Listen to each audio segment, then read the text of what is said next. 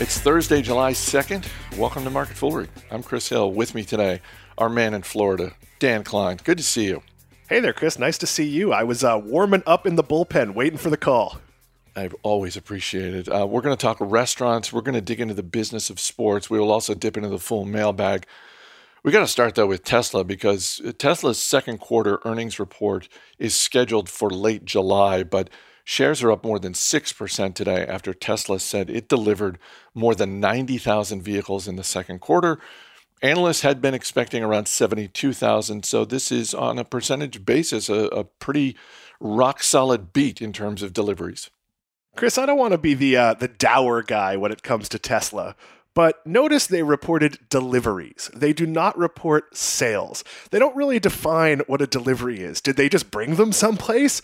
I understand the optimism at this, but I will point out, as the resident Tesla bear, and there are not many of them, that they're never entirely honest with their financials. And I'm not saying they're lying. They delivered 92,000 vehicles. What we don't know is what that means, and words matter. If they sold 92,000 vehicles, they would tell us that, or at least they would give us some indication of that. I worry about this a little bit. This is a company that plays a lot of financial word games, and they were pushing and hinting all week. And Elon Musk, people quote leaked emails where he was encouraging everybody to work around the clock to get these vehicles out. Chris, who's buying a Tesla right now? I am very skeptical of a company whose $35,000 car starts at $42,000 that a lot of people are like, you know what I need in a pandemic? A $42,000 car that's a base model. Yeah, I've been saying for a while that I would not right now want to be in the business of selling men's suits, and I would not want to be in the business of selling new cars, just because there are so many options for people in terms of vehicles, and when you're locked down, you're not spending nearly what you used to spend on gas. And so, look, Tesla and the vehicles they sell are always going to have some chunk of people who are interested, and they think, that's the one I want.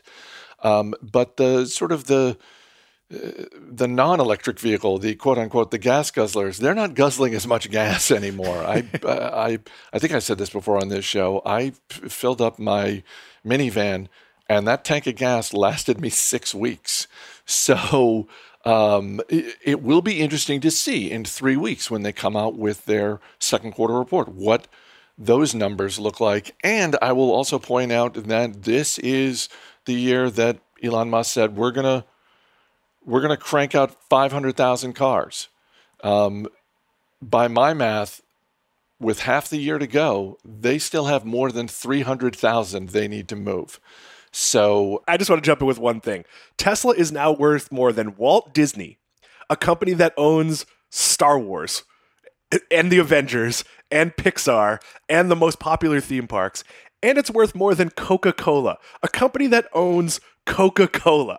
This is a little overvalued. No matter, even if they hit that 500,000, you are buying on the promise of like 2035. This seems really, really...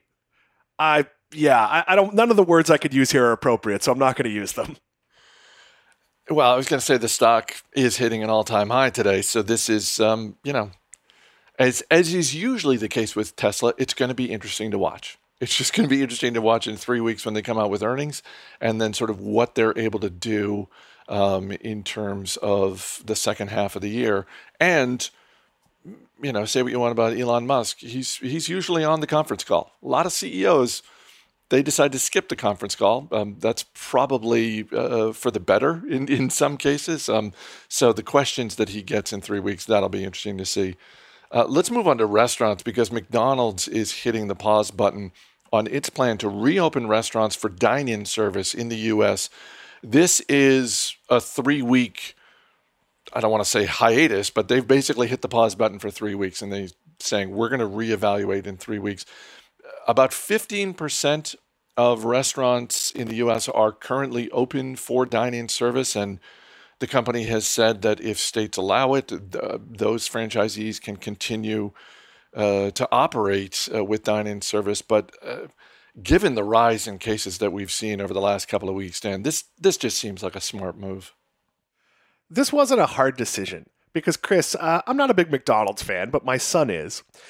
But nobody ever says, you know what I miss about McDonald's? Sitting in their store. That is a great dining experience. I love being there. If you have a little kid and they have a play area, that might be the exception, but nobody's going into a play area right now. Basically, you can get McDonald's through drive-thru, eat in your car, and that's probably what you were doing anyway, or it doesn't really diminish the experience. So I think it's a tough call for Starbucks to keep its dining rooms closed, because for a lot of people, the Starbucks experience is about sitting in a Starbucks. For McDonald's, I don't think this changes anything. As long as their drive-thrus are open, as long as you can get the food, they've done well through the pandemic. I'm guessing they're going to continue to do well. And now they don't have the hassle of all the extra steps of fighting with people about masks and cleaning the tables. And hey, they don't have to clean their bathrooms as often. They are saving money here. I think this was a no-brainer. You don't want to cause a new spike because people were eating at a McDonald's when they could just as easily get it through the drive-thru. And it's also a reminder of the investments that McDonald's has made in digital ordering over the past couple of years, particularly those kiosks that they've increasingly put in their restaurants. This is not, and it's not like the stock is getting hit as a result of this. I mean, as you said, this seems like a little bit of a no-brainer, and they're set up for it. In a way that Starbucks really isn't set up, certainly from a drive-through standpoint, not nearly to the degree that McDonald's is. Starbucks did an excellent pivot in that both of these companies had made the technology investments. So you already had the Starbucks app. You already had the McDonald's app that lent to ordering. McDonald's has at most locations always, or at least recently, in recent years, offered curbside pickup in addition to drive-thru. There's designated spaces, so they had two ways you could do it.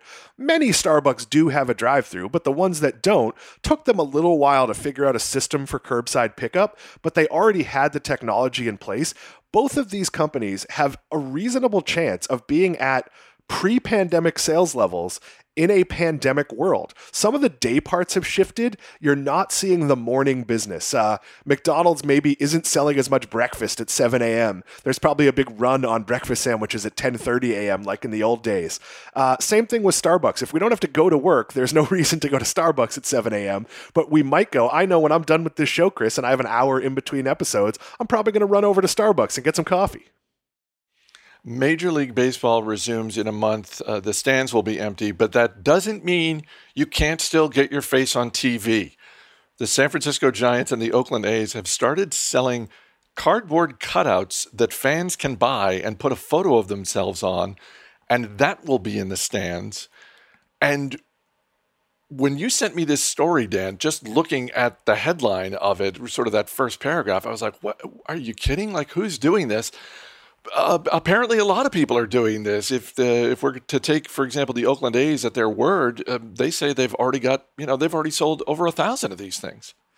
Chris, I think this is smart. And I know, we've talked about my brother, who's a sports executive. There's a ton of innovation coming out from the world of sports that I wish I could share. This seems a little silly. I remember the old days, the original American Gladiators, before anyone knew the show. They actually had fake people in the audience. They were faceless cardboard cutouts because it looked good on television. It didn't, but they thought it did.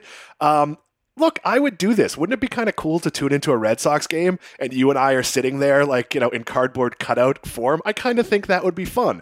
If the price is reasonable, I would go for it. I would also say here in Miami, if they sold 1,000 of those, that would be more than they sell tickets for games that don't involve the Yankees or Red Sox. So, this is innovation. Sorry, dig at the Miami fans here. This is definitely one of those scenarios where I want to see every method possible for sports team to maintain revenue. If that means advertising on jerseys, if that means cardboard cutouts, if that means saying happy birthday Chris Hill between the 7th and 8th inning, the way a minor league team would do it, and that's literally something they sell in minor league games, I'm all in favor of it because, look, a lot of people depend on these industries. And I'm not talking about the players. Your guy who makes 20 million is going to be fine. Your guy who makes 500,000, he'll probably still be okay too. But a lot of these teams are still paying their workers, their stadium workers, their minor league staffs that aren't working right now, their scouts. I want those people to keep their jobs selfishly because I want sports to come back normal at some point. So right now, sell anything you can. And if it's cardboard cutouts, sign me up. If the price is reasonable, I'll buy one. I absolutely give them points for creativity on this one, but I can't help but think that, look, if it's you and me, and we say, and the Red Sox do this, and we say we're going to do this, what are we going to do? We're going to get photos, sort of blow up photos of ourselves with Red Sox gear on and a big smile on our face, and I can't help think that. Look, they're not going to win every game, and so then it's it's the third inning. They're down 9-0, and then you cut to the fans at the home game, and it's like, oh, everybody's got a smile on their face. It's just that sort of weirdness is oddly compelling to me. But like you, I give them points for creativity, and I hope it works for them. So, Chris, that's how we get screen time. We'll be the ones looking upset. So when something goes bad, we could have the every Red Sox fan until they won the World Series look, where you go to the game fully expecting when they're up like 11-1 that they're somehow going to lose 12-11. I can muster that piece of Red Sox history if necessary. Our email address is marketfoolery@fool.com. Got an email from Nick Kralchik in Florida. He writes, I'm a big fan of the show and listen daily. Thank you for that, Nick. I was reading through General Mills' transcript and found a quote from their CEO that you may find interesting. And I'll just add parenthetically, General Mills, probably best known for the cereals that they have, the various cereal lines, breakfast cereals. But they own a number of other food brands, including Haagen-Dazs. And here's the quote from the CEO that Nick found. It's the CEO saying, with Haagen-Dazs, our newest global Don't Hold Back campaign is designed to encourage consumers to create a new kind of extraordinary moment by letting go and being truly present while enjoying the premium quality of Haagen-Dazs ice cream. And then Nick adds, I hope this gives you a laugh. Thank you for the daily podcast. You're welcome, and thank you for this, Nick. Holy cow. I mean, I read a story in Ad Age that, I was like, well, what is this campaign? And this was a campaign, a marketing campaign, Don't Hold Back, that was in the works before the pandemic. But that quote from the CEO is just bananas. That's so like disconnected from what is happening in the world right now. Chris, it's steering into the curve a little bit. I think we've all had that night or maybe two nights during the pandemic. And, I know you're a runner. I'm working really hard in the gym trying to get into some semblance of shape. But I think we've all had that night where we've gone and said, you know what? This is terrible. I've been stuck at home. I'm tired of everybody. I'm just getting a pizza with all the toppings tonight. Like I am not cooking that salmon that's in the fridge that's good for me. I am going to, and this is kind of Haagen-Dazs giving you that permission, but there's no context to it. They're not saying like every now and then you deserve a treat. They're basically saying, hey, America, give up and eat a pint of Haagen-Dazs every day. This could have been done in a fun and playful way. With their cereals, sometimes you just need an old friend, and Tony the Tiger's on the couch with you, and Toucan Sam, and you're eating your cereal, hey, you put up with a lot of stress, and it shows like the mom dealing with the distance learning and all the other things we have to do in addition to working, and then they show the Haagen-Dazs, you deserve a little treat. This isn't a little treat. This is basically like give up, put your sweatpants on, and eat a pint of ice cream. Yeah, I mean, there have certainly been plenty of large companies that have very adeptly changed the tone of their television advertising and making it sort of a reaching out type of message where they say, look, we know this is a tough time. We're going to be there for you, whether we are, IBM or a logistics, whatever it is. To your point, yeah, Haagen-Dazs could have gone that route too, where they just said, look, sometimes you just need to inhale a pint of ice cream. And you know what? We're going to be there for you. We're going to be like, what? Just lean into that. But now it's, this is just a word salad. that really, really seems off the mark. It's just a little tone deaf. I mean, it's basically like running an ad for liquor, being like, "Hey, you're not driving, drink a bottle." Like, that is not good. That is not good advice. Like, I get it. We all should indulge. I mentioned I'm going to go grab some Starbucks between shows.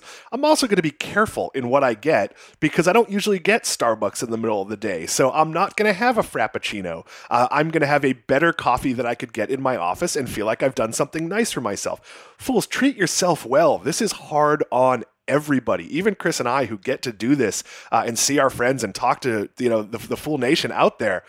It's hard.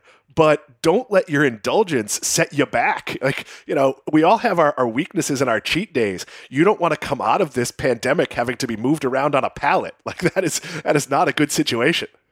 Yeah, and also for anyone, I won't speak for anyone else. I just know that in those moments of weakness for me, I know exactly what I'm doing.